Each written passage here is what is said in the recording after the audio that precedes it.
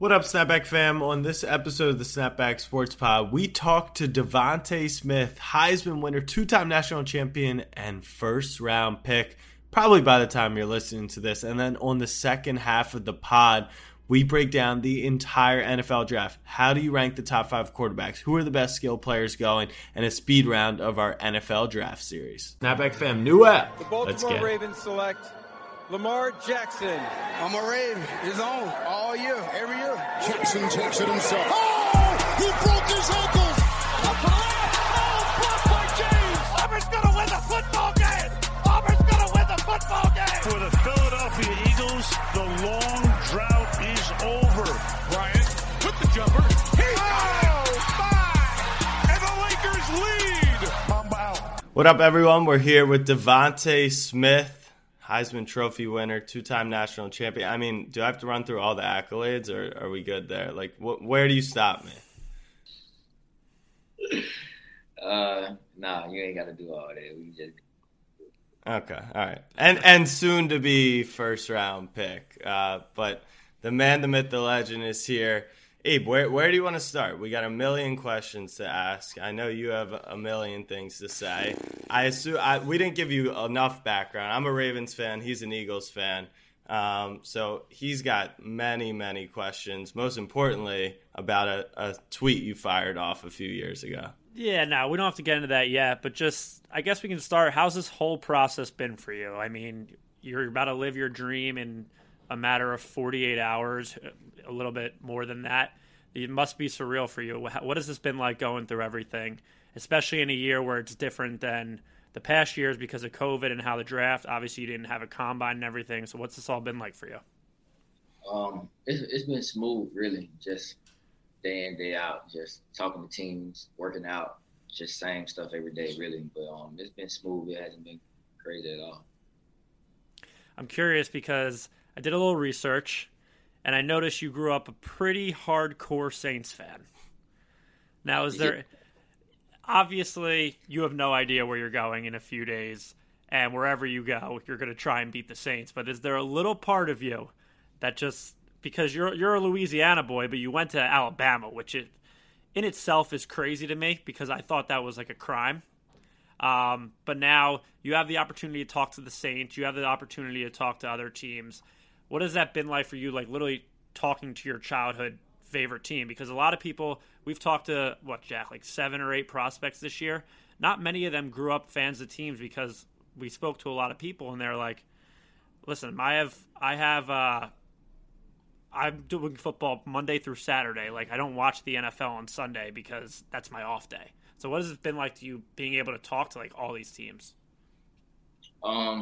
It's been exciting just to hear coaches talk, see the way that they think. I mean, talking football, anytime you get to talk football, I mean, it's fun. So it's been exciting just going through that, just being able to talk to different teams and just seeing how they operate. And what about the non-football questions? What are the most ridiculous questions you've gotten so far through the process?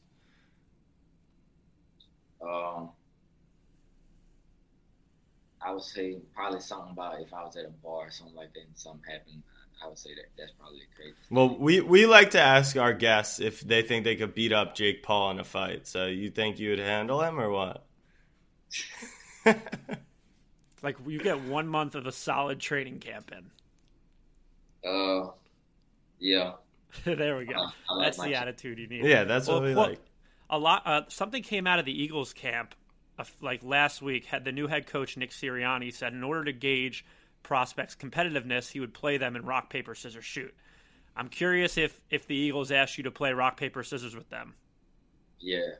They did, and did you win? Because there's a classic clip of you, and was it Jerry Jeudy or Henry Ruggs deciding who's going to catch the touchdown on that given play? So you've had some rock paper scissors experience. Yeah. Yeah, I won. You won. There you go. Because that to me was like the head coach is trying to gauge your competitiveness just by playing you in rock paper scissors and talking all that smack. But like, I'm a pretty competitive person too. I'm not going to talk smack in RPS. If you caught a dub, I'm sure you would. Right. So off the field, we see you're a hooper too. Who would you say your NBA player comp is? I grew up a big Rondo fan, so Rondo, my jumper was just better. Oh, you had a better. So you're a better Rajon Rondo. Yeah. And I feel like you have more hops than him. I saw some clips. Like Rondo's not known for really his dunking either. I can do a little something. Yeah, so you're like a more versatile Rajon Rondo. All right, fair enough. And then you also, I've seen you getting some comparisons to like Kevin Durant and Steph Curry in terms of on the football field. You know, just based off your structure. Do you like that? Do you care about that? The doubters, the haters, like do you pay any mind to that? Nah, I don't care about it. Yeah, I was gonna say. I mean, you look at what you've done over your career. I wouldn't either. So talk to me. You've played with a million NFL great quarterbacks. Your wide receiver room, everyone knows, is incredible. What are some of your favorite moments from your years at Alabama? Just some of the games were like it was close games, and just being in a game, just seeing how locked in everybody is. Everybody just dialed in. Everybody know where we're trying to go, what we're trying to do.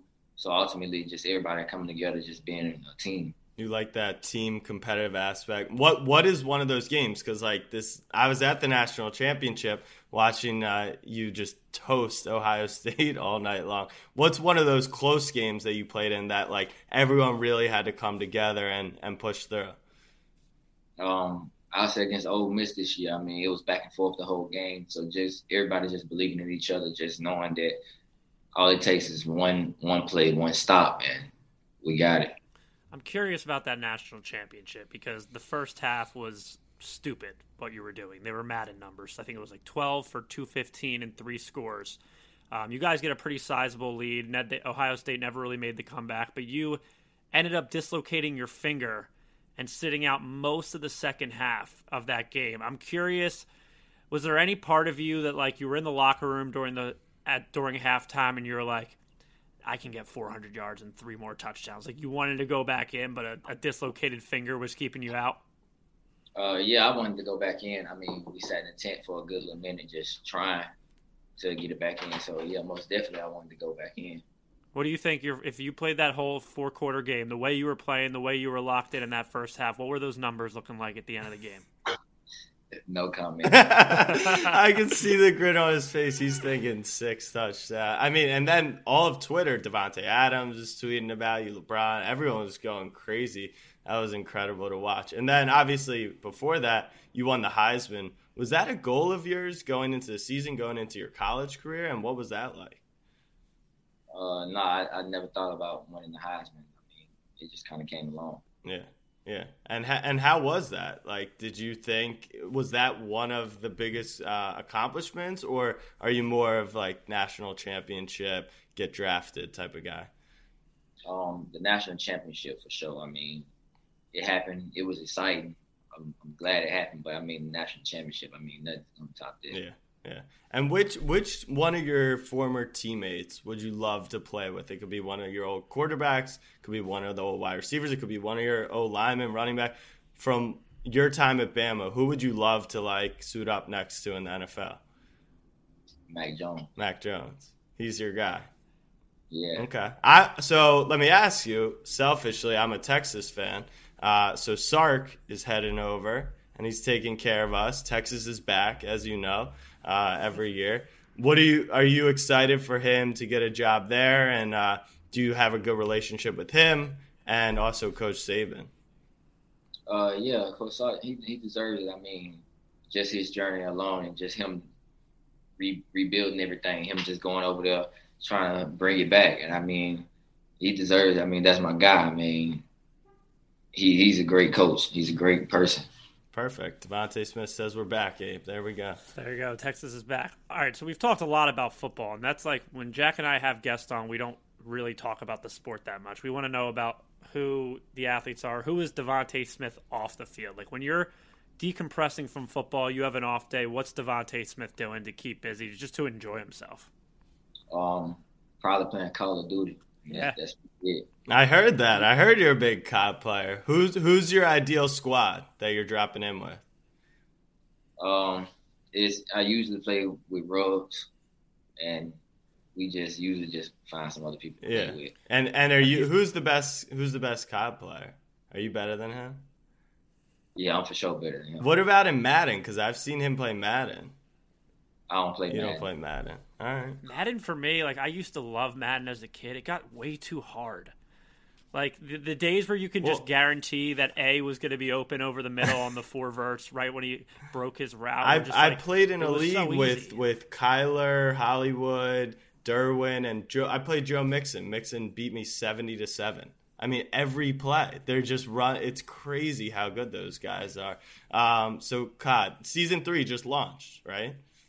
Yeah. Okay. Have you caught any dubs yet, or you been too busy with this whole like NFL draft thing? That's an everyday thing. That's a must. Okay. And are you streaming? I haven't seen. Nah. You don't like to stream, or you just haven't set it up yet? I just ain't got into it yet. Okay. All right. We got to link you with our boy Austin Eckler, the Gridiron Gaming Group. Yeah.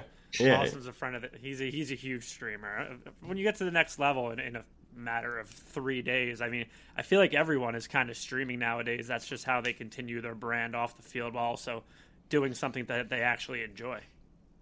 Yeah, I mean, it's just giving everybody something else to do. Yeah, just to get away. Yeah. Video games are great. Well, I think that's a big part of what we're excited to announce here today, which is your big NFT launch, specifically Smitty Coin. And tell me, I mean, I was reading up about it. I got some details on it, and like, why launch this coin to get closer with your fans? Like, what is that relationship with your fans that's so important?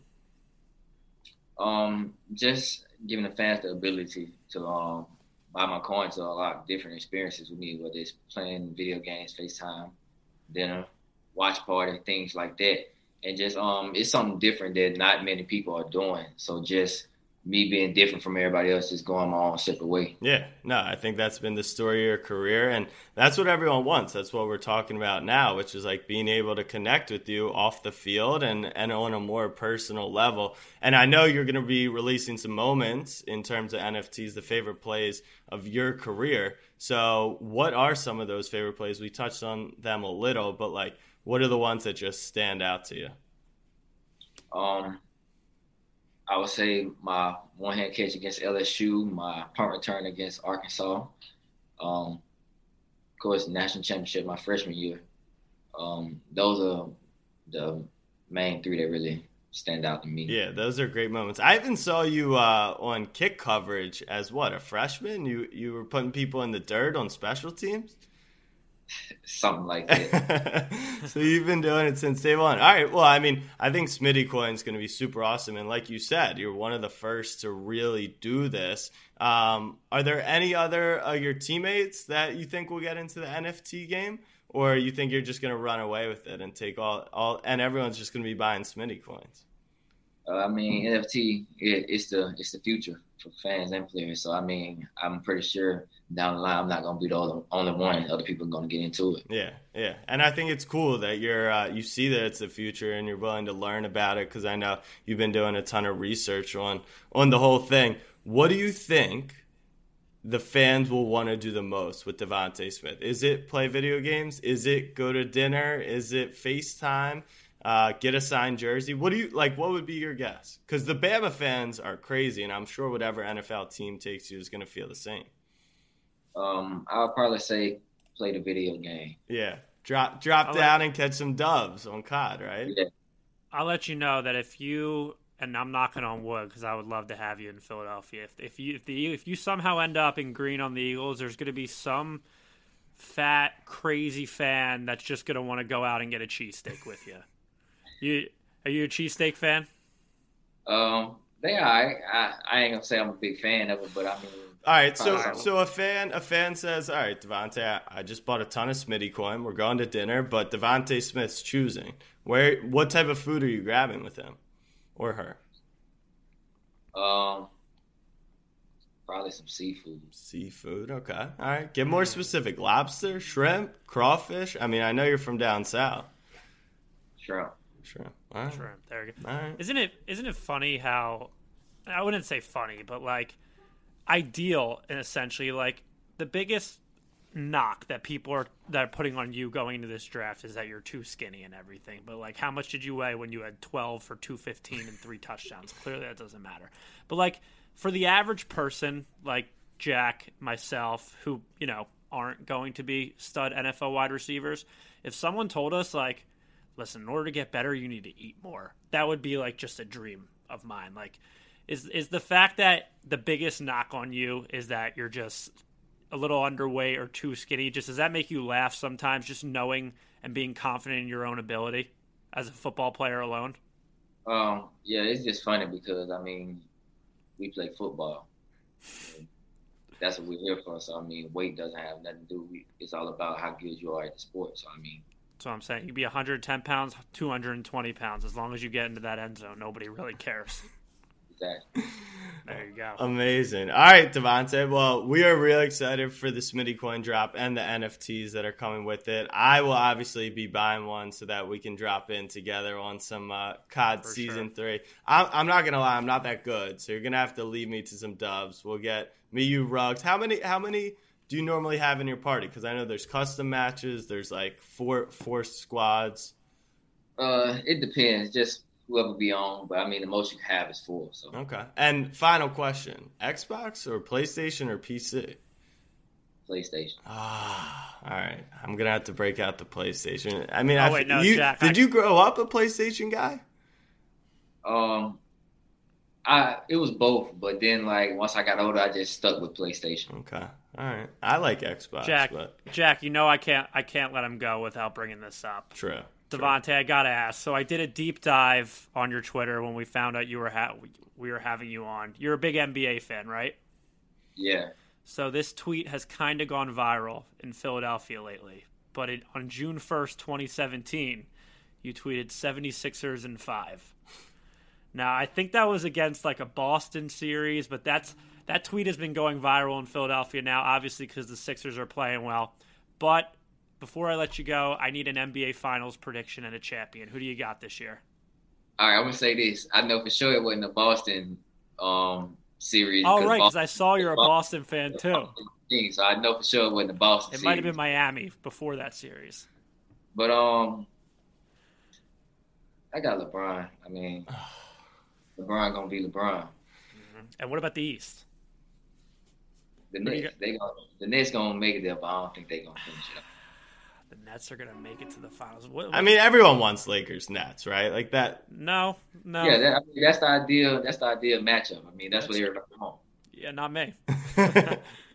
I'm a Knicks fan, so I'm just happy that we might make the playoffs. But all right, so Lakers over Nets, Smitty coin, NFL draft. Fun week ahead coming up for Devontae Smith. Devontae, we appreciate you joining us. Thank you very much. Best of luck to you. And we'll see you on the field in the fall.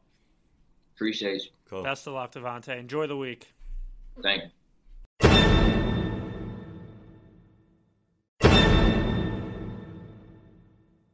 All right, fam. Here we go. NFL Draft 2021 with our very own Todd McShay, Mel Kiper. Does Daniel Jeremiah do draft stuff? I've seen his name around the parts, but it's Josh Maurer or Maurer. He doesn't play for the Twins, but he does our draft stuff. What's going on, brother? How we been?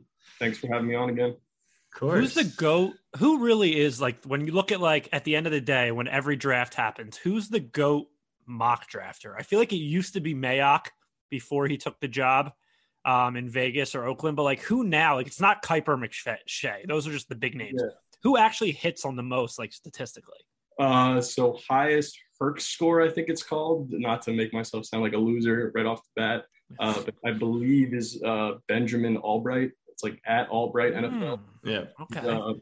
Pretty good draft source. I'd probably say the best. But what's hitting in a mock draft? You know, like because of the trades and stuff, how do you even hit that high? Yeah, they project trades. It's kind of just like spot, like where you take them, like pick wise, and then if it's close or hits. Bunch of nerds. Yeah. What was that score? A Herc score. Herc? Okay, that's for sure made That's up, just fake but we news. appreciate it. We appreciate it. All right, let's talk quarterbacks. Trevor Lawrence 1. Zach Wilson is going 2, correct? Yeah, I think the Jets made it pretty apparent in their press conference that he's going to go 2. Would I take him 2? That's a whole other We'll get into that. Well, we'll start that way. So there's five quarterbacks at the top of the draft, and then we'll go to what the Niners are about to do at number 3. Give us your rankings for the 5, and then you'll tell us where those 5 are going to land. Yeah, so if I was to rank these guys basically top 5 just off of skill and what I've seen through the process, it would basically be Lawrence 1, Fields 2, Lance 3, Zach Wilson coming in at 4, and then Big Mac Jones coming in at 5. I'm curious about Zach Wilson in particular because all of college football season last year, more so in the beginning, all we heard was Lawrence, Fields. That was it. Then Zach Wilson comes on, looking all handsome and everything, throwing the ball 70 yards, and it feels like he came out of nowhere, right? Joe Burrow the year before, in the beginning of the year, I think was mocked in like the 3rd round or something. Obviously had like the greatest football season ever in college and flew all the way up to charts to number 1. But what happened with Zach Wilson? Like before last college football season, Jack, I don't know about you. I didn't know who Zach Wilson was, the BYU quarterback. What happened that he's all of a sudden the consensus number 2 pick? So I think a big thing that happened was their scheme kind of changed. So they kind of ran this outside zone scheme that's similar to what like McShay runs. McVay or Shanahan runs. So they kind of simplified things a lot for him. But basically, he just put on a arm talent show, extending plays. Basically, everything was off platform, off timing, which is like the new thing in the NFL, which everyone's chasing, is that Pat Mahomes. Can he run around in 3 circles and get me a first down on 3rd and 6? I think Zach Wilson just flashed that a ton during this past season that it was almost people had to take him seriously enough to be the number 2 pick and almost wipe Fields and Mac Jones and the rest of them out of the conversation for the number 2 pick. I look at Zach Wilson and off nothing football based whatsoever. I look at his face and I say, that guy could be a good NFL quarterback, but that guy is not the savior of the New York Jets. Like, how many quarterbacks do we have to go down with the New York Jets? Like, Darnold. Nope. Now it's going to be Zach Wilson. Like, you just look at him. That's my version of the eye test. Look at a headshot. That's not the Jets savior right there. No, yeah, I agree. I don't think it's going to be the magic fix to everything. I think it needs to start, at the top with Joe Douglas and Robert Saleh, rebuilding that roster, which I think they did pretty well during free agency, adding Corey Davis and Carl Lawson. A lot needs to happen more than just Zach Wilson coming in and playing like the rookie of the year, and they need to change it pretty fast, but they need to add some weapons and some O-linemen, which is good why they have both of Seattle's picks for the next 2 years. So I appreciated one thing you did, which was rate Trevor Lawrence as 1, because there's some assholes out there who just they'll put him at 2. They'll even mock him at 2. If you mock him at 2, that's actually like that. That's a fireable offense. Like, he's not going 2 in the draft. Like, he's going 1. If you say he's the second most talented, you can make shit up, but how about this, Jack? I sat in my bed this morning looking at NFL draft lines and seriously contemplated, should I bet $10,000 to win 100 that Trevor Lawrence goes 1? And I thought about it for a good minute and a half, but then I was like, I have too much to do over the next 36 hours, like in my life, that I can't have that weighing on my mind. And I'm just like, you know what? That's literally a free $100. But I just can't bring myself to do it. Well, I have $100K that Rodrigo Blankenship kicks for the Colts next season to win $10. So you have Lawrence at 1, but tell me, Abe, how long have I been saying this? Literally since we've done a podcast, that I think Trevor Lawrence is the first ballot Hall of Famer before he even plays a snap in the NFL. I've been saying this for 2 years. Where do you rank him in terms of number 1 prospects coming out over the past 20 years? Yeah, I'd say besides maybe Andrew Luck, which is a little touchy subject for me, he's by far and away the most sure-thing quarterback prospect in a while, which is kind of crazy to think about and you think about a 6'6" kid, but he's mobile. He has a cannon for an arm. He's really accurate, deadly accurate. He's one of the few college QBs who can actually throw the far hash out. Like, that's just not a common thing amongst college QBs. He does it in rhythm. He does it in stride. He just makes everything look so easy, and running that offense so easy that it's kind of crazy. He won the college championship as a freshman, and has continued to like impress everyone and has made it back every year. How do you view the idea of Urban Meyer, a guy who's his first time in the NFL, just taking this generational prospect under his wing, and that being his first guy? Like, Urban Meyer essentially lucked into Trevor Lawrence. And is there any part that, like, Trevor Lawrence is this surefire prospect? Everyone's been saying it for years, but like, this guy doesn't have any coaching experience. We look at the best coaches in college football, any NFL head coaching experience. Sorry. Look at the best college coach of all time, maybe, in Nick Saban. Was awful with the Dolphins. Like, is there any cloud hanging over the Jaguars that, like, Urban could literally just ruin Trevor Lawrence? Yeah, I mean, the one thing we all can hold out for is the fact that it is the Jaguars taking him. So Jaguars are going to Jaguar, and they'll probably mess this up somehow. I don't know how you can mess up Trevor Lawrence, but Urban Meyer will find a way.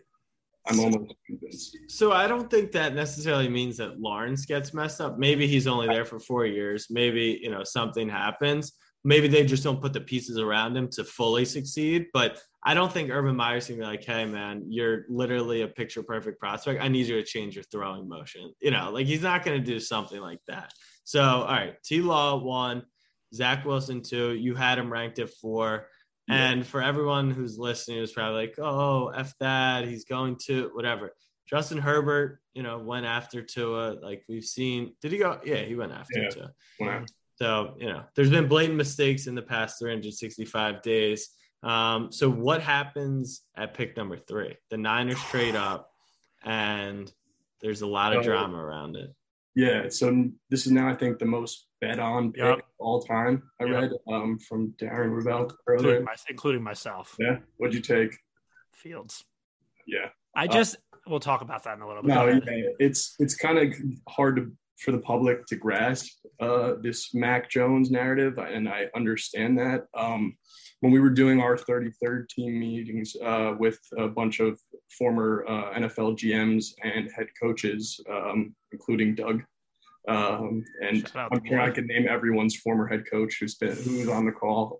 But when we were going over these prospects, it kind of seemed like there was a disconnect between the media and what these GMs were thinking about these QB prospects, and that Mac Jones was actually rated way higher than people thought. And I had former GMs player comparison for Mac Jones be Joe Montana in this meeting. Yeah, so they said that, and tens of coaches agreed, and my face is in the Zoom meeting exactly like yours. Like, are these guys kidding me, or like, are they being serious?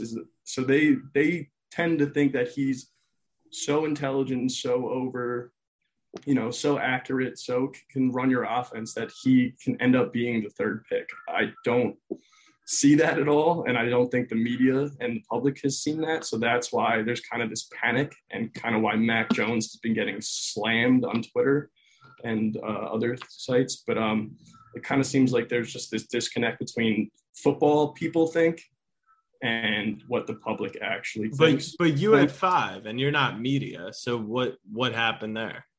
So they kind of brought me in on him. So I wouldn't even put him 5. I probably would have put Amond or someone else at 5, but we'll get to that later. But they were just so high on his cerebralness, his ability to run the offense. Like, as I watched Mac Jones, I kept being like, well, he doesn't do anything wrong here, but he's more of like a Kirk Cousins game manager. And are you really going to trade up 3 first-round picks to take a Kirk Cousins? You have the best game manager in the league. Yeah, you have something similar, if not better than that, in Jimmy G, and you want to change that. It's so hard for me to grasp, and I understand why it's hard for the public to grasp, and them not going Fields or even Lance. that's probably where I would lean, especially given Shanahan's success with RG3 early on. I don't know if he wants to necessarily relive that injury proneness and, running with the QB, but it seems to me like the Niners in general, the Niners are an interesting spot where they're not like the Jaguars or the Jets where they're ready to go now. They got screwed over with injuries last year. They were in the Super Bowl the year before that. And they have a guy like Kyle Shanahan, who is the biggest choke artist in the playoffs, but he's also to his Betterman. Thank you, Jackson. He's one of the smartest offensive minds we have in the league. So if you take a guy like Mac Jones, and you can try and convince me all you want, I'm not going to go watch his YouTube. I'm not buying it. But if he truly is like head and shoulders that much smarter on the football field in regards to reading a defense than all these other guys, do you think that Kyle Shanahan and the Niners kind of have a leg to stand on where it's like, he's so smart, we can do everything else around him to make him successful? Yeah, I think to counter that point just real quick, I think he's not even the smartest. I think this is like, that's just what I keep hearing. Like I know, and it's picture like, book. Fields got an offer to Harvard and Yale. I'm pretty sure Lance got an offer to Ivy League schools as well. And they both scored higher on the Wonderlic test. I know that doesn't necessarily translate to on the field stuff right away, but I wouldn't even argue that he's the smartest QB. I was trying to grasp it still, and I'll probably just swallow it after they take him. But like, he's just not even the smartest. So Abe, we talk, the front half of this podcast is with Devontae, and no hesitation, he said, I want to play with Mac Jones. Are you surprised though? Like, I'm not. No, but this, all I'm going to say is we figured it's because he just had the greatest season of his career. Is there a possibility that just like these guys are seeing, he's day in, day out with another fair point could be that, yes, he just had the greatest season of his career because Mac Jones maybe he's good. I don't know. It's a bizarre scenario. But what exactly. What Maurer said especially was Mac Jones could be this guy that's really good. But like, what was the need to really trade up for a guy like Mac? Like, it feels to me like the Mac Jones hype didn't start until that trade around the Niners was made. And the it's hype like, and drop off. Like, it was like they were like, we're going to get him at 3. And people were like, oh my God, Mac Jones. And then everyone was like, well, it's Mac Jones. Why at 3? It makes no sense. I don't know. All right. So where do you see, do you think Mac Jones goes to the Niners at 3? So I would say 66-33 Mac Jones, Trey Lance. I think with Trey Lance, you've got to consider his running ability. They may be off of that probably because he's not a starter right away, and they want a starter right away. They're probably going to move on from Jimmy G as soon as possible, whether that's cutting him or trading him. I think it's like $2 million in dead cap versus $28 million like owed. But with that, I think Trey Lance has probably had the most experience playing with his playing play action football kind of, which is huge in the Shanahan offense, and kind of turning his back to the defense, which is something that is kind of unteachable, that you kind of need the reps in order to like simulate that. And when the more college offenses basically Bama and Ohio State ran, they weren't turning their back as much. Whereas at North Dakota State, where Carson Wentz and I was going to say, like, we're going to sit here and not knock Trey Lance for the fact that he went to that bum school. Like, I wouldn't. They're two completely different prospects, Carson Wentz and Trey Lance, although they will get compared because they go to the same school. The same reason Fields will get dragged down for being. Trey Lance is already better than Carson Wentz. Yeah, 100%. Yes. Okay. Correct. You cut off both of his arms, and he'll be better than Correct. Carson Wentz. Glad you're on the same page. But yeah. So, okay. So now you have Fields obviously not in the top 3, but he's your second best prospect. My cousin went to Ohio State, so I root heavily against Ohio State. I talked all about how bad Fields was. Hold the phone. You are like every time Ohio State and Penn State play, you are the biggest Buckeyes fan in the country. Well, I hate you more than I hate them. I mean, there's levels. It's like you're my Pittsburgh Steelers. They're like division rivals. It's not like life or death. Right. So like, I always said Fields one read quarterback, inaccurate in certain spots, but now you think he's number 2. And also, I feel like I'm now rooting for the kid. I mean, I'm totally in agreement. Everything, unless he goes to like a division rival or something, like I am the biggest Justin Fields fan for only the fact of the matter is what the fuck happened? Yeah. So what happened so and where do you think he lands?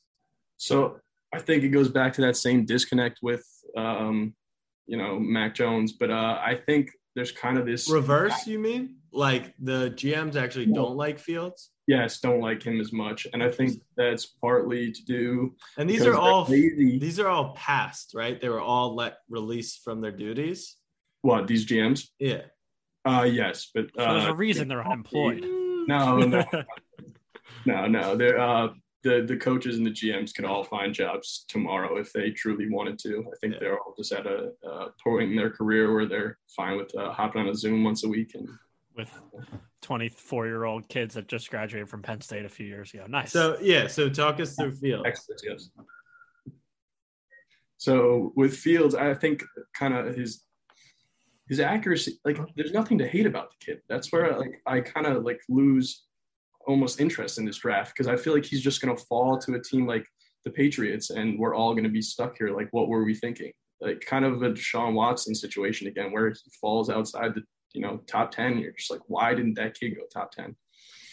Would it be crazy to see an identical scenario to 2017 where Lance and Fields slip and they trade up for Trubisky and that's the Mac Jones of the draft? Oh, 100%. I think I would love that.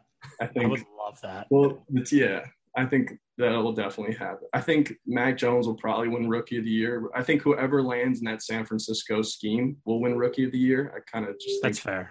That's a given. No, it's not fair. Trevor Lawrence, I think they're naturally going to have the best record of the rookie QBs, unless one of them lands with the Patriots or something crazy. But I just at what point with Justin Fields? Let's assume that Mac Jones goes 3. We'll talk about 4 or 5 and onwards. At what point do we get to in the top 10 where there might be an actual need to trade up if you're a New England, if you're a Chicago, to go get Justin Fields? Like, is there that pressure, or is it once he falls past a certain point, then it's like a team like New England who's sitting at 14, we're like, all right, he's ours for the taking. Yeah. I mean, he doesn't make it past 12. There's no doubt about that. Relax. I think that'd be a tough proposition for Philly to pass on. Is that sarcastic? Like only semi, honestly. Okay. So no, it's sarcastic. It's sarcastic for the fact that you don't think it's going to happen, but at the same time, you're going to put nothing past this dog shit organization. I think it's an intelligent decision. For me, about the Eagles, when they traded, I told you this, Jack, when they traded back and got that extra first-round pick, that was to me when now they have 3 first-round picks, assuming the Colts one conveys next year. That to me was, let's push all the chips in on Hurts, give him 1 full year, and then next year we can use all that draft utility to make a move on it. That's fine, but what are the chances you get a prospect like Fields at 12 and you can still keep those picks for next year? If you could guarantee me that Fields is a Hall of Famer, right away at 12, just for the fact that I can't deal with the media talking about another QB controversy, I don't want him. I'm rooting for him. All the best. Even if he's a guaranteed Hall of Famer, I can't deal with another quarterback drafted in the top God knows what. I'll gladly take him over my QB. But yeah. So where do you think? So you think Fields potentially New England? I said 15. I feel like is the lowest. I feel like the Vikings could honestly pull trigger at 14. That would be interesting with Kirk Cousins there and everything. And we were just talking about how one team liked Kirk Cousins, Mac Jones more than Fields. Yeah. I think the trade-up scenarios kind of start at Detroit at 7. I think Miami's not going to move from 6. They kind of obviously moved there for a reason, whether that's a left tackle, which they probably should go, or it's Kyle Pitts or whoever falls basically to them. But then I think 7 through 9, 10, that's where you start getting the trade back range. Denver already wants to trade back after acquiring Teddy Bridgewater. They've made that pretty clear. So I could see New England type slipping up right into there, or the Bears sacrificing their whole franchise to move up for Fields, which would be awesome for the Bears, but terrible. It would be too good for the Bears. I know. That's why it won't happen. Why in my mock, I gave them Mac Jones. I was like, you know what? It's good. Trey Lance is going to go 3 because I'm not crazy, and then Mac Jones will fall all the way to 20. Bears fans don't really like this podcast. That's a Bears QB. Mac Jones is Bears QB. So 2 landing spots for Fields. 1, the Baltimore Ravens. I've heard that rumor going around. Yeah. That's quality draft analysis.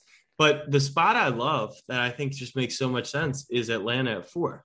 You can sit this guy behind Matt Ryan for 2 years, and you have one of the rawest prospects. But do we not do this anymore, sitting quarterbacks behind vets? I mean, it happened last year with the Packers, Jordan Love. But I'm saying he's the only one, and everyone said it's a waste of a pick. It's a waste of a pick. Do you like that supposed to be Hurts too, but I guess that was second round. Well, I do like Fields at 4. I think kind of if you're looking at your options, him or Pitts, you have to think 2 years ahead, and you're getting rid of Julio, it sounds like. Whether that's the Ravens or the Titans coming in, those are the 2 teams I've heard early. Possible trade for Julio, which would be awesome. But if you're getting rid of Julio, you're clearly not in a win now. So I don't understand drafting a tight end to a team whose head coach now kept his tight ends in to pass protect on 70% of passing plays in Tennessee. I don't know why you're putting Kyle Pitts. I know he's a freak athlete and can change the team, but if you're removing Julio and you're kind of not in that win now, you got to consider a Fields or even, the 5th QB on your board. You're picking 4, so you don't have to consider the 5th QB. But I have a pretty simple question.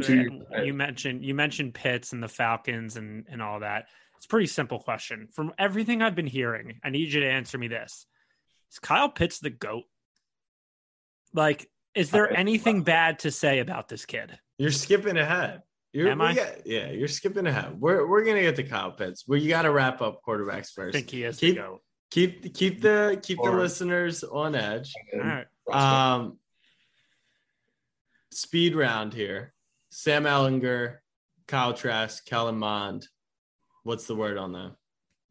So all mid to late picks. I'd probably see Mond going first of these guys, whether that's mid-late second if a team truly falls in love with him, or like the Bears, something like that. They don't get their guy in the first, but they want to take a flyer on someone in the second, which is kind of a head-scratching move, but it's the Bears. So I feel like we now have a full list of teams like that. It's the Jags, it's the Jets, it's the Bears, it's the Eagles. We have it in the hey. Indianapolis now. You're not going to slip that in. No, there's a reason the same 5, to 8 teams are competing every year, and the rest are all picking top 10 every year. And that's because certain teams know how to do it right, like the Ravens, the Chiefs. Those NFC teams, even Seattle, as much as they try to fuck things up, they still do it better than, the Jags and Jets of the world. Now, so that second group of quarterbacks, Trask, Mond, Sam Ehlinger isn't in that group, right? Jack just slipped him in there. Yeah. That second tier. Yeah. I'm pretty sure that's how that went. Sam Ehlinger will probably go later than these other guys. He's QB 11, right? In this draft. I can't count that high, but he's definitely up there. I still think he gets drafted just off pedigree and athletic ability. What pedigree? Saying Texas is back in a high-pitched voice after winning one game. We're back. That's half the battle. I don't know. Devontae Smith confirmed that we're back. Yeah, he did. So that. Devontae Smith, the front half of this podcast, he said. What happened was he said, Jack said, we got Sark in Austin. He's like, yeah, I like Coach Sark. And Jack goes, yep, Texas is back. All right. Yeah, I agree, honestly, though. I think Sark's going to do a good job down there. I don't know if they'll fully be back, but we'll be back. All right, let's move to the skill position. First statement is running backs do not matter unless you're a 3-down back and you've been on this podcast. We like our guys, or if you're a 2-down back and you play in Pittsburgh and you also have been on this podcast. Yeah. Pretty much, if you're in the pod, you matter. Everyone else, very irrelevant. But from a fantasy perspective, I think these guys, that's kind of the intrigue here. So let's start with the running backs. Najee Harris, Travis Etienne, Javonte Williams, Michael Carter. Those are kind of the top four. Najee's consensus RB1. How many running backs are going in round one? So I think there's probably 2 going in round one. I think there's only been 3 times since 1970 where a running back hasn't gone round one, at least one. So when will they learn? I don't. It's getting there though. They've started to push it back. Yeah, the Chiefs with CEH. That's a head scratcher. You think Saquon was the last big one? All right, let's. I don't know. Top 10. Saquon's definitely a cautionary tale to everyone. Don't take a running back even near the first round. But I do think the closest running back to mattering is Austin Eckler. So that's correct.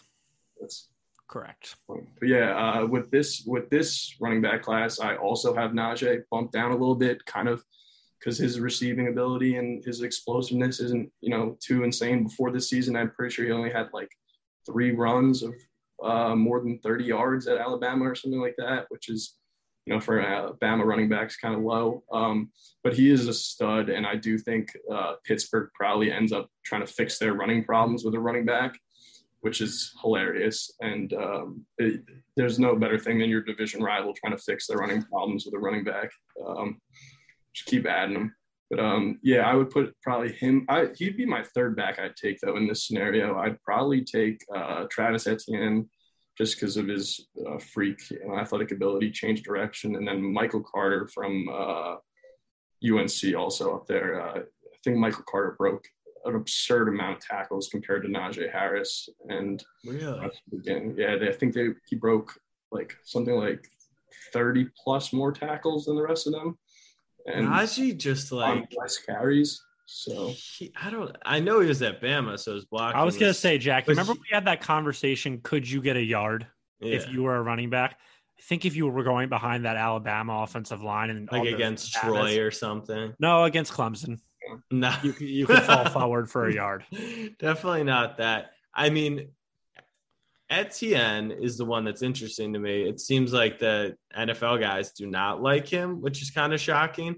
I feel like if you were to put him in San Francisco, I feel like it's the greatest. It's just everyone going opposite directions. Yeah, I feel like it's amazing. No, I agree. I think he's probably going to be the closest one to mattering. Out of this bunch is as a receiver. It's all relative. So he's going to matter just relative. No. I know, and he's probably the most electric of the group. Right. You give him an inch of room and he's gone. He's shot out of the cannon. So that's something I think you have to consider is explosive plays when you're drafting a running back, because that explosive plays matter. And if you're going to get explosive plays on the ground, then running backs tend to lean towards mattering. I do wonder, on top of that, with the way that running backs, they're starting to look at them differently in the league, not only with the pass catching, but 4 yards, on first down isn't really what teams are looking for. But if you can say, I'll be a 15-yard, a few times a game, or I can break an 80-yard and be a game changer, game breaker, that is what Etienne reminds me of more. Najee Harris, like you said, only a few runs over 30 yards. Is he going to break that many more tackles at the NFL level? So I just love Etienne. Every time he's on the field, it's all right, insane. All right, Maurer, Kuiper, McShay. Najee Harris, NFL player comparison in terms of running style. In terms of running style, running style, style play. Who most resembles Najee? In the good ways, I'd say probably a J.K. Dobbins. Okay. And where was J.K. Dobbins taken? 60th, something like that. So that's the earliest I'd consider him. He's more of a grinded out type guy. Okay, what about Etienne? Etienne's kind of I don't know if there is I feel like he can be Mostert. He's as fast as guys like Mostert, where they can just pop off at any moment. He can catch the ball kind of like a calf, or not not that crazy, but a calf or an Eckler, and still be he's just the most well-rounded back, I think, in terms of receiving and and running the ball and just being an explosive weapon. And I think he'll probably tend to be the highest drafted in PPR fantasy. I think you might be able to get plus odds on over 1.5 running backs in the first round. I think you can. All right, so I'm gonna have to look into that. And then the Bills are two teams to look out for running backs. The Bills apparently want to take a little bit of the load off of Josh Allen, which they just took Zach Moss and have Devin Singletary. So I don't know why they would, but they definitely need to edge more. But it's been rumored that they're gonna take Najee or Etienne, and that would be kind of fun. Etienne. Yeah. All right. So the wideouts, and we'll include our boy Kyle Pitts. So Jamar Chase, wide receiver 1. Not to me, no. Okay. All right. Then we'll list them all. So you've got Jamar Chase, Devontae Smith, Jalen Waddle, Bateman. We're leaving Pitts out. He'll be a separate conversation. Any other wide receivers at the top? Yeah, Elijah Moore. I've seen his name thrown around. Yeah, he's something special. That kid. He's gonna be probably the 4th one taken, 5th at worst. If someone likes Bateman's size a little better, and he's got like all those AB qualities to his route running, where he'll just destroy man coverage all day. Like, what about Terrace Marshall? Terrace Marshall is also gonna probably would have been the 4th or 5th taken. But he's got a little bit of like a knee injury. He's also a guy you have to consider just with his testing measurables and his performance at LSU, given the fact that he's like truly like 6'2", whereas Jamar Chase claimed to be 6'3" in high school, and by the time he was drafted, he was 6 foot nothing. Right. And Trey Nixon, I assume, falls somewhere in the Smith Waddle area. Yeah, definitely. Yeah, okay. Trey Nixon is going to be. That's our boy. Trey's the boy. But I want to talk about Jamar Chase because presumably he's wide receiver 1. It seems like I've heard rumors of maybe Waddle, but Jamar Chase to me is interesting because we saw him in that dynamic LSU offense for 1 year where people are trying to not give him the benefit of the doubt of being unbelievable because he was in that offense. And then all we have of him is tape of being an 18-year-old or 19-year-old kid. Didn't play last year, decided to opt out. Is he that gifted in what I've seen his route running, where it doesn't even matter if there's not enough tape on him? He's that talented. I would lean more toward I'm kind of nervous about Jamar Chase's transition to the NFL, just because I don't truly believe he ran that 40 time, and which was what, like a 4.39. Pretty fast. But he plays. If you turn on the tape, he plays like a 4.5 guy, and winning he won the most kind of just on jump balls, and he could be that Kenny Galladay maybe type guy, but he's not that tall. Yeah, not that tall. So the jump balls are gonna be way harder to win at this level. So unless he's bringing that pure strength and playing I'm blanking on his name, obviously. Tennessee Titans wide receiver AJ Brown. There you go. And AJ Brown, I don't see him, transitioning so fluidly. I think it's going to take some time with his route running and other things like that. I would rather take a Waddle or a Smith, I think. Why was Justin Jefferson so good in his rookie year? Because he wasn't on the Eagles. Yeah, that definitely saved him, but I have no clue. Okay, it's all right if I say that. Justin Jefferson, you have our first round pick. I'm allowed to say whatever I want. That's fair. And I have your shitty QB. That's also fair. Justin Jefferson, pre-draft, looked nothing like he did post-draft. Almost. It's kind of insane what he did at the NFL level just, to start off. He always had that route running ability, which I honestly thought was better than Jamar's, because Jamar played strictly as an X outside guy, and Justin Jefferson worked inside a lot more that year. So I just think Justin Jefferson's route running plus his explosiveness just made him wide receiver 1, which we didn't see coming last year in such a deep class, and why I think you got to consider guys like Moore and Bateman who could go in the 20s like he did. They could also be the number 1 wide receiver, so you can't just get yourself set on one like a Jerry Jeudy, something like that, or Ruggs even, who actually went 1. And, right. You know? So if it sounds like you're pretty bearish on Jamar Chase, which isn't the norm of what I've been hearing. So if Jamar Chase isn't your wide receiver one, is it a Waddle? Is it a Devontae Smith? Yeah, it's unfortunately the person who was on before me in this podcast, teammate Devontae. Waddle. Ah. Yeah, Waddle is kind of just like that explosive weapon you kind of crave and like need for your team. He was the wide receiver one when Alabama had him healthy.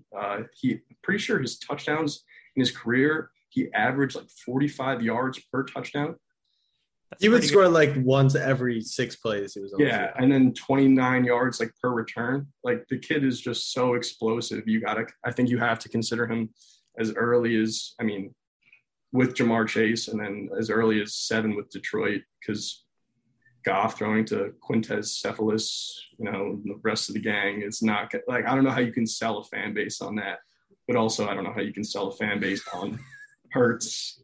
Okay, so we're not doing this, all right? We're just not doing this. We're just not doing this. But Jack and I have always dismissed the Detroit Lions as being a real franchise. They're a fake franchise. But it sounds to me, and based off my research, Jamar Chase, Devontae Smith, Jalen Waddle. I've seen those 3 names interchange in order of where they're getting drafted all over the place. Is it that type of deal where nobody really knows how these teams, because I've seen I'm just from an Eagles perspective, they love Devontae Smith. They love Jalen Waddle. They would trade up for Jamar Chase. It kind of seems like everyone loves all 3 of these guys where they could go in any particular order tomorrow or today when this episode drops, and nobody would be shocked. Is that how you view it? Yeah, I think it's kind of the same as last year where, everyone kind of assumed it'd be a Judy or a Lamb going early, and then boom, it's a Ruggs that goes first of them all at pick 12, which was later than everyone thought to begin with already. I think you see that with it's kind of just like the wide receivers of today.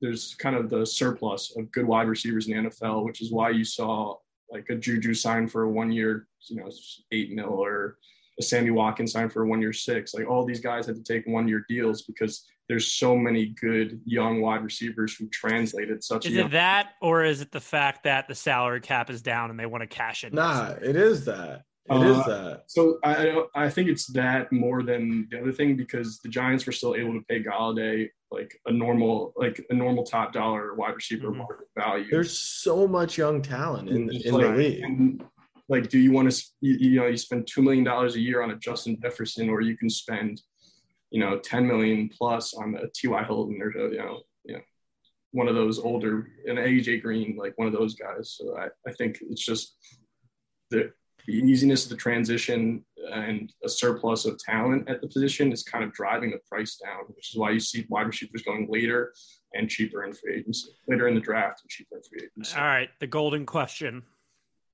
Where do you stand on Devontae Smith's weight and how it'll impact him at the next level? Yeah, that's just a whole bunch of bullshit. But when you're like a scout, you have to, when you're analyzing these first round picks who are going to be like, your franchise and change all these things, you have to analyze reasons they're not going to work out. Like, why wouldn't this player work out if we took him at 12? And I think people point to the weight because weight hasn't transitioned as well. I think we were discussing it earlier. I think Deshaun Jackson is the only one under 170 with a somewhat successful career. And then you mentioned obviously Marquise Brown, a close second, but like, what does that mean? Like, this guy won the Heisman. Kind of shows. No, you have to throw it out almost. Like, this kid is different. The kid is still different. That's what I wanted to know. Yeah, he's still going to be a baller, and no one's going to be able to catch him. I guess the question is, though, what does weight affect in the, like, what are people implying that he'll press get coverage, trying to beat people, bigger defensive backs at the line of scrimmage? I feel like he would feast on press coverage. Well, yeah, because he's fucking nasty. That's what I'm saying. Like, I think the weight is irrelevant. No, I just wasn't sure if it was a fair use case saying he's going to be running against bigger guys, meaning he's going to get hit harder, and he's more injury prone. And that's what we've seen for guys under 170. Less press coverage, he can dust them all day long. Yeah, I think that's basically what the scouts are trying to say in their anonymous, when they leak that stuff to the people, is if he doesn't work out, it's probably because of the weight. But I mean, you watch his release and things like that, and I think his weight's only going to matter in press coverage versus a guy like Jalen Ramsey at most. He won't be a Raven because he can't block on the outside. That's fine. He won't be an Eagle because he's nasty at wide receiver. He actually has videos of him pancaking some dudes and kind of getting on special teams. Nerdy. Yeah.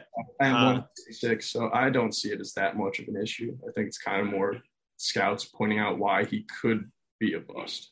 All right, so the back half of the wideouts, because Warren Sharp's favorite thing to tweet out is the first round wide receivers versus second round wideouts. And you see it a lot, which is why I hope the Eagles go for wideout at 12.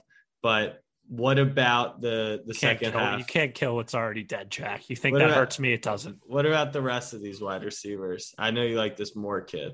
Yeah, this Moore kid, I think, is going to just blow people away. Where'd he go? But Ole Miss. Ole Miss. Yeah, and he actually, when he did play, I'm pretty sure he averaged more yards per game than Devontae. But not more than Kenny Yeboah. No. Right. Kenny Yeboah. Not at the tight end.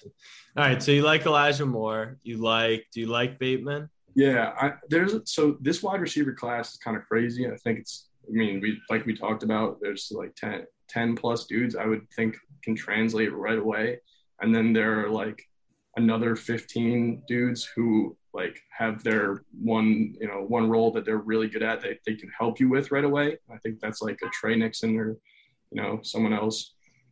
So I just think when you're looking at all these guys, you gotta I feel if I'm prioritizing wide receiver, I'm honestly waiting till later in the draft just because of the talent. That's what I think about the Eagles. As much as now I'm a Devontae Smith simp after having talked to him, and I would love for the Eagles to grab him.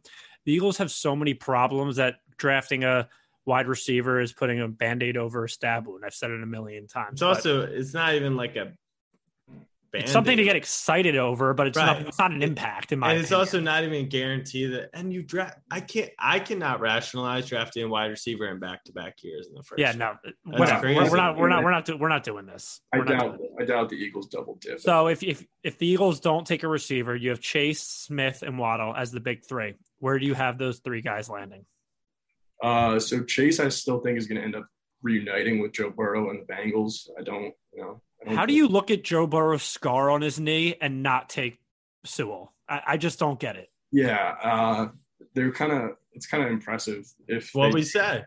If they That's do, why they're the Bengals. Second round, yeah, exactly. It would be a very Bengals move, and I think the teams who finished 4 through 6 are kind of all so 4 through 7, even Detroit too, are all so bad and laughably bad. All right, so Chase to Cincinnati. What about Devontae? So Devontae, I think, probably goes around 11 or 12, in that Giants-Eagles range.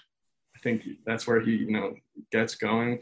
I also saw a mock with him today, I think falling a little bit kind of into that 16 range, which is obviously possible given that's where CeeDee Lamb fell last year, things like that. So someone talked about the Cardinals possibly getting him and pairing him with Hopkins, which would be nasty. Fun to watch, him, Avery Green, Hopkins. But I think the conversation starts if Chase goes 5, then 7, 11, 12 are all going to be hot spots for these wide receivers kind of. And I think you'll get the Giants probably taking a Waddle, to make sure that makes no sense to me. The Giants taking a receiver. We just had that conversation about this first round versus second round guys and how, Jack, you wouldn't draft a receiver in back-to-back drafts, which I agree with you. But I wouldn't pay Kenny Golladay and then draft a guy with your top pick. I would pay Kenny Golladay and then get him in the second or third round if you want another receiver. But to use your first-round draft pick on a position that you just spent $70 million on seems very Giants to me. I'll say that. Yeah, it's extremely Dave Gettleman, which is kind of why I have him going at 11. But no, I think they're trying to build this explosive offense, and you have to Daniel Jones. That's what I'm saying. You have to evaluate Daniel Jones. So I guess the best way to evaluate him in this scenario is give him everything and then some. They're probably going to be screwed with the O-lineman, the top two going before them. Then they can reach on Elijah Vera Tucker, who will play guard for them, which I think is a smarter pick. Like we were talking about the mid-round wide receivers. I think that's definitely a smarter way of doing it. I just think it's Gettleman's last season and he's going to be impatient with everything. It's kind of what happens with GMs who are kind of writings on the wall. So he spent all that. Kind of like Arthur Blank. If they go get a guy like Kyle Pitts at 4, it's like, all right, what more can the Falcons ask for? No, yeah. Besides like a whole defense. Right. But yeah, I just think the Giants should probably address another position, but when it comes down to, the explosiveness and just pairing Saquon with Kenny Golladay and Waddle and Sterling Shepard over the middle and whatever Evan Ingram is still. Fake player. Yeah, he can run fast. Let's talk about Pitts then. Yeah, so Pitts, as we alluded to before, is probably the Trevor Lawrence of tight end prospects. And I feel like we may have gotten to that realm last year or a couple years ago with Hawkinson saying he's the greatest tight end prospect. Really?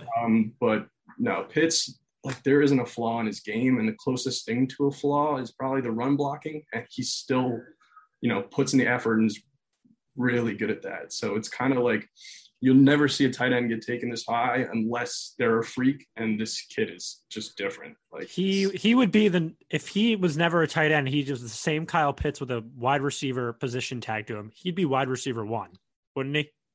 Yeah, and I think that's why he probably ends up going forward to Atlanta before him, because you could still line him up as like the X receiver and just cause headaches for a defense. Like right. So that's why I've said I have Kyle Pitts levels above any wide receiver in the draft because of just the matchup. You see it with Kelsey. Kelsey being the best tight end is such an advantage over Devontae Adams, DeAndre Hopkins, Michael Thomas, Tyreek. Like Justin Jefferson. There's a million good wide receivers. It's like Kelsey, gap, Kittle, gap, Darren Waller, and then the rest of the league. And what this guy's going to do, if he can play wide receiver and he's going to be matched up against linebackers and safeties, alongside of Calvin Ridley and a Julio Jones, nonetheless, it would be insanity. So I'm comfortable with Atlanta taking him at 4.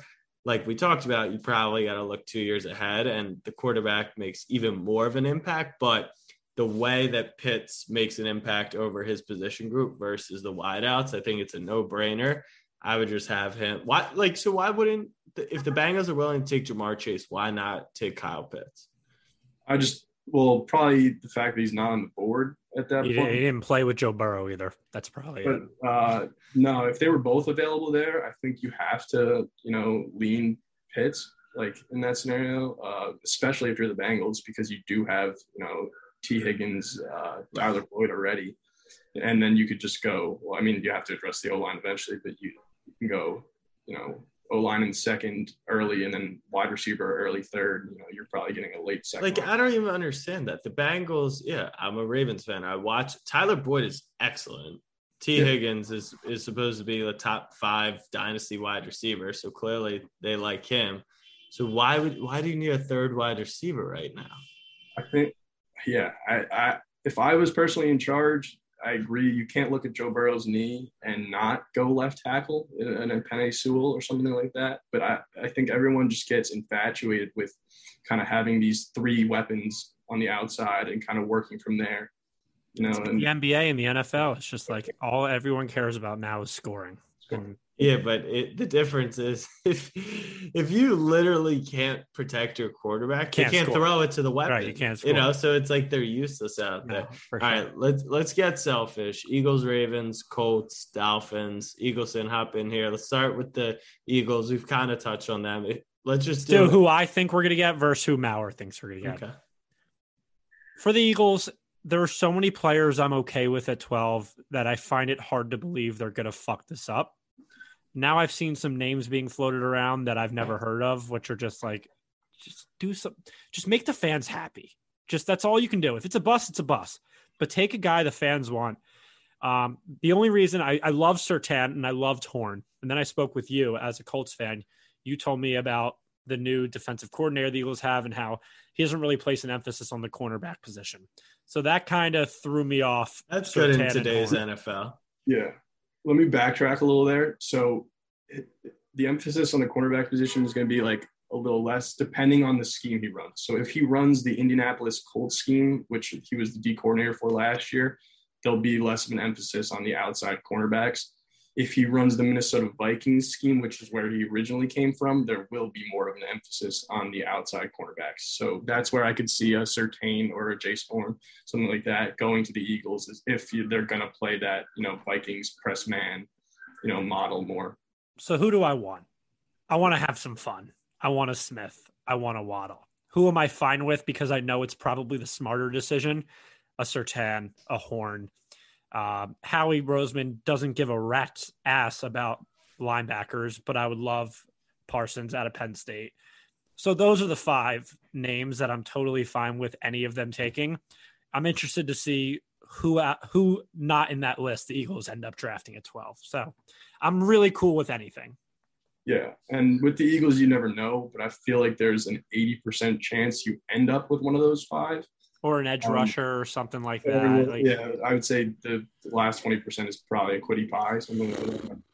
But whatever, man. I was so excited to pick at 6. Now I don't really give a shit.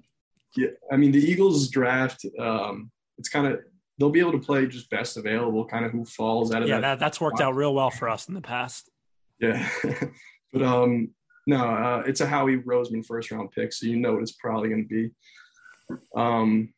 But I would say, yeah, I mean, you got to give at least one weapon to Jalen Hurts before you're like, go out here and prove your. So go trade a 2nd and a 5th for Julio. But, that's all I think it'll take. I don't think it's going to break anyone's bank to get Julio at this point. I think Julio's more of a win now. Yeah, like the Ravens. I don't get it. What do you mean? All right, for the Ravens, I tweeted this out. I said, so we obviously acquired, another first-round pick. I said the Ravens will not trade up because Ravens fans were like, oh, we have 2 firsts. Let's trade up now. We're not going to trade up. We also won't be drafting at 27 and 31. We're going to trade back one of those picks. I would bet pretty heavily. I don't think we're going to draft another wide receiver. We just can't do it, and it's not a priority. And DeCosta and Harbaugh trust the guys we have, which is a different point. And I think we'll get a pass rusher or line. Who do I think we get? I don't know enough about the back half of the first round, so I'll lean on you. But tell me who the Ravens could end up with that's not a wide receiver, because I really don't think we take one.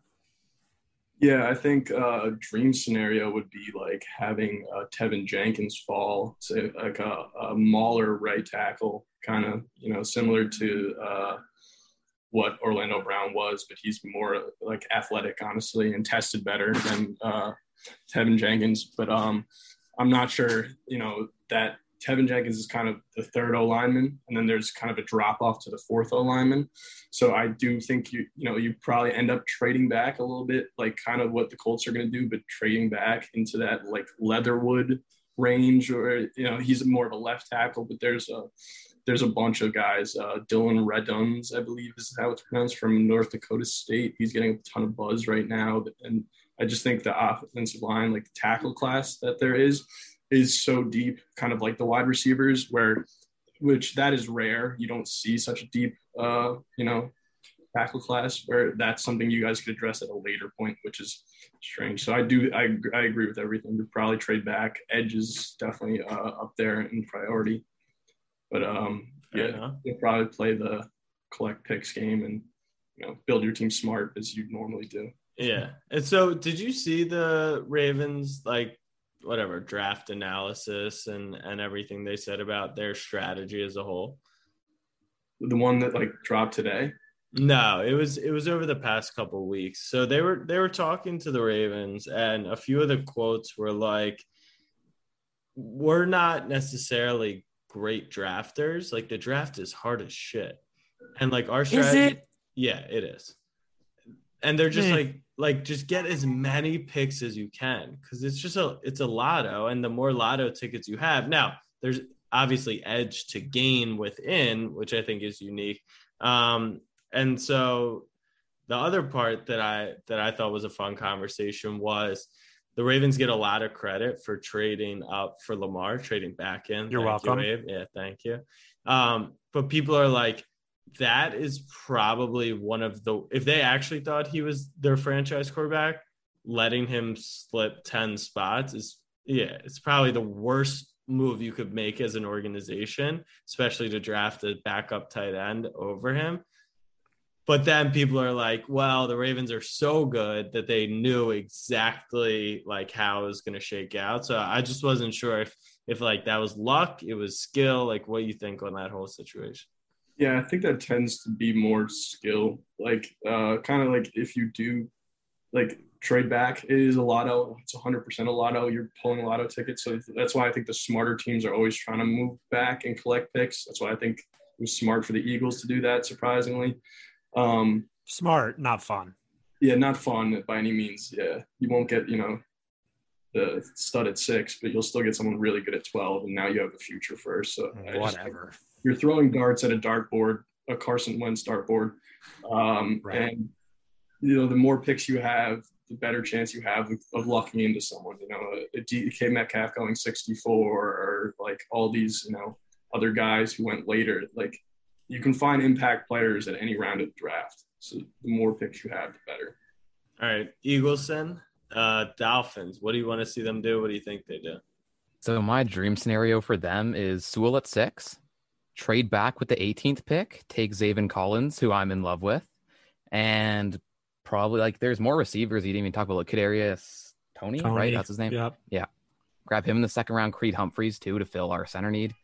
I feel like that would be the perfect thing for another team. The Dolphins, similar to the Bengals, where I don't know how you look at Tua's history, how you look at that offensive line, and you pass on a guy like Sewell. It makes no sense to me. I understand the glitz and the glamour of the Jamar Chase, but you have Devontae Parker. You have Mike Gesicki. Their weapons have been super shaky. I mean, the second half of Tua's rookie year was there's no weapons without protecting Tua. We just said though. Yeah, but I don't think the Dolphins are one of those like the Bengals actually got a floodgate at offensive line. The Dolphins had.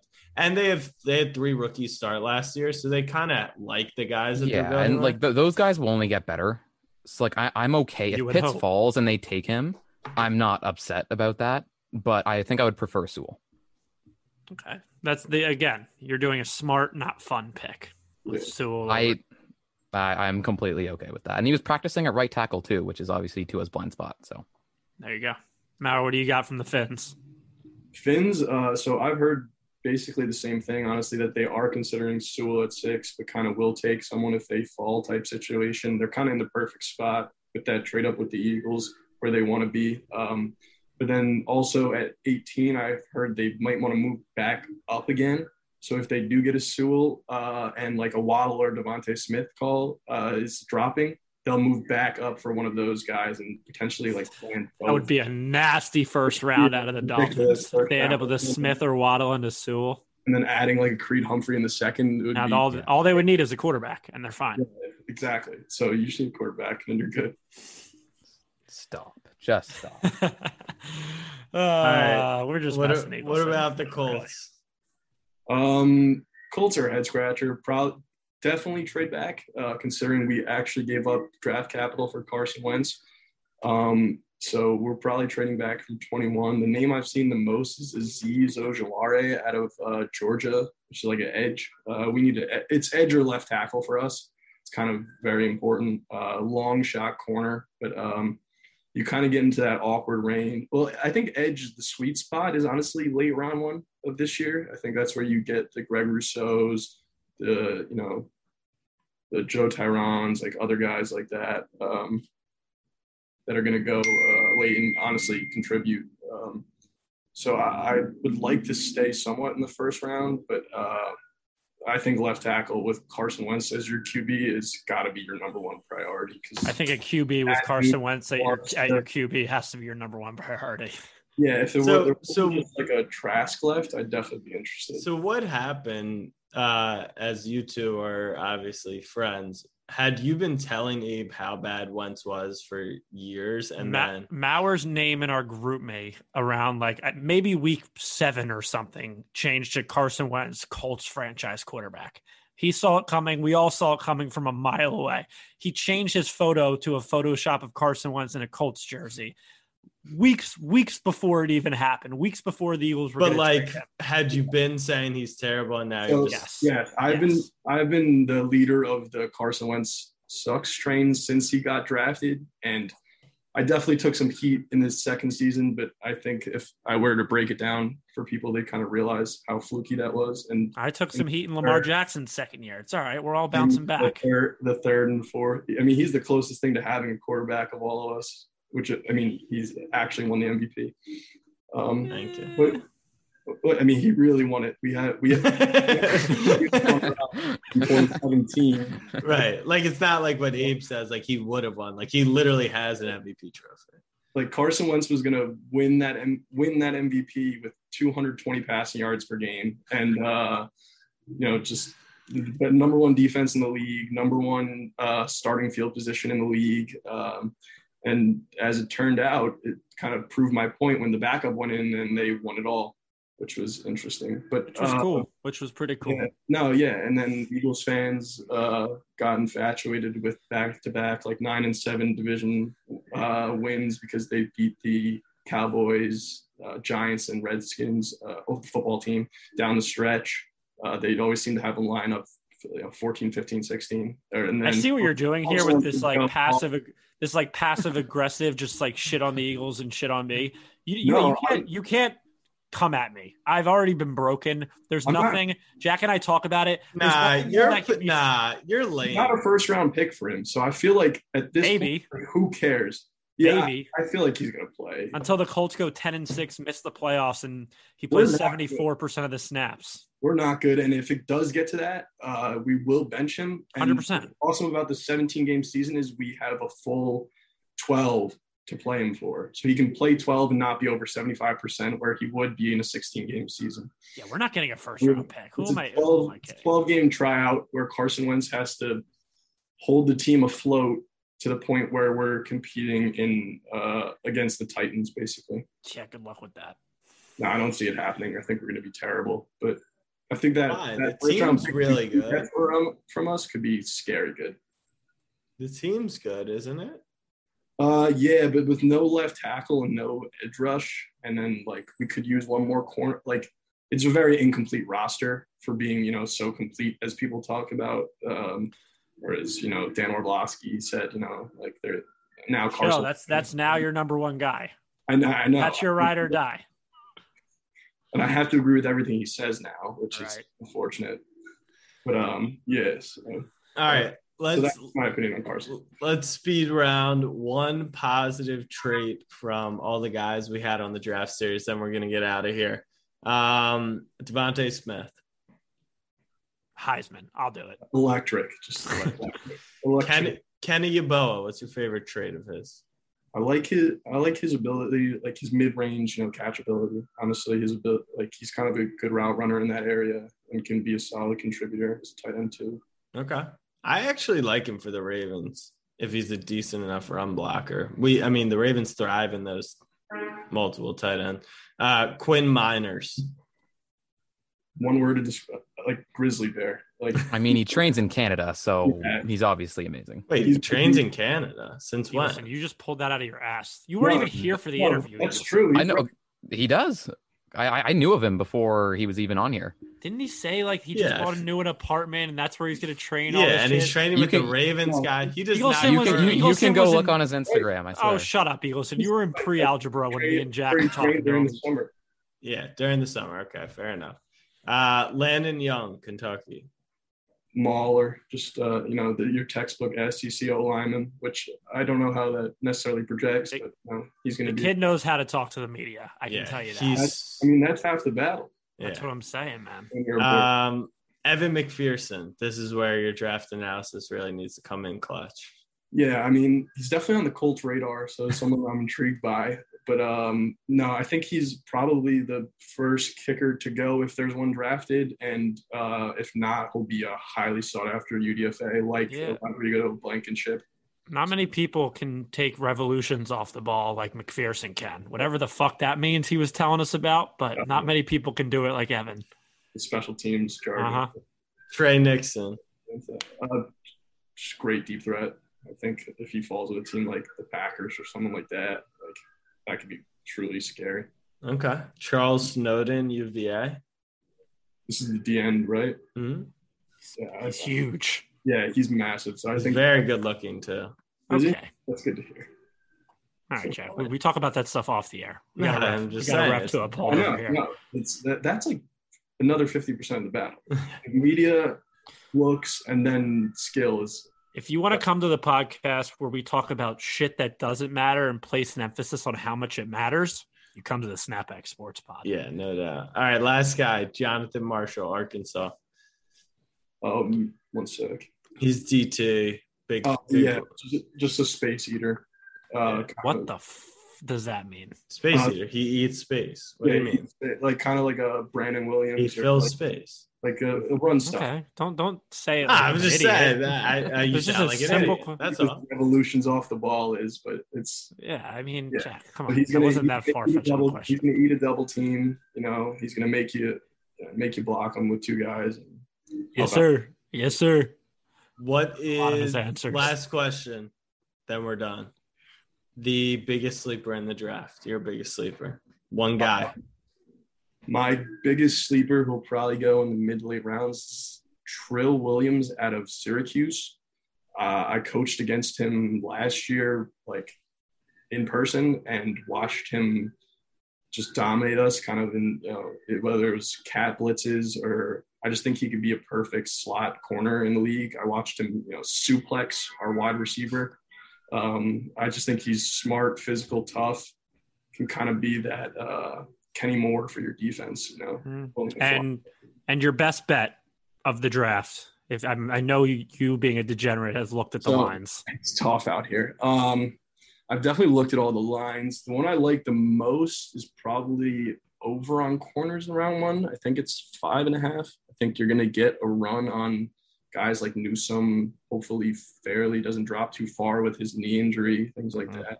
All right. I just think, that's probably the best value. I've been trying to find some stuff. I also think Elijah Moore's under is nice. I think it's somewhere around 29.5. Ahead of winning, are we getting any underdog draft prices going on? No draft stuff, but major announcement. Announcement of an announcement. No, I think we can announce the announcement actually. Because whatever. It won't really be active till noon on Thursday, till like 1 p.m. But Underdog is releasing their Best Ball 2 tournament, which is their biggest tournament they do.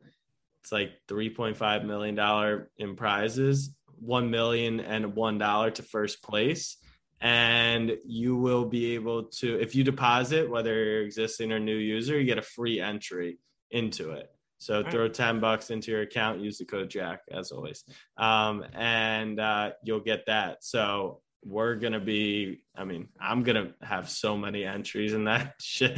They tried telling me I couldn't play. They were like, listen, legally you can play. How is the head of winning supposed to win if you can't play? Well, they're like, the optics, if you ended up winning, would be pretty bad because just make burners. Well, it's like you got a social security ID. There's no burners. I've got some leftover socials I can throw towards your way.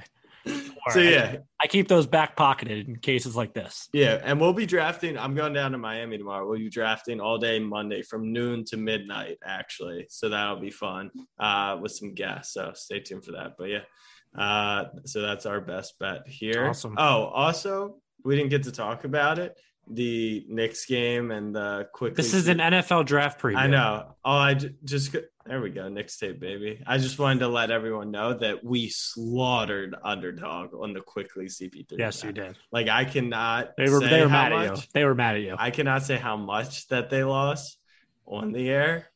Oh, buddy, it was bad. All right, Snapback fam. NFL draft days 1, 2, and 3, Thursday, Friday, Saturday. We'll talk to you on Monday. Much love. Peace.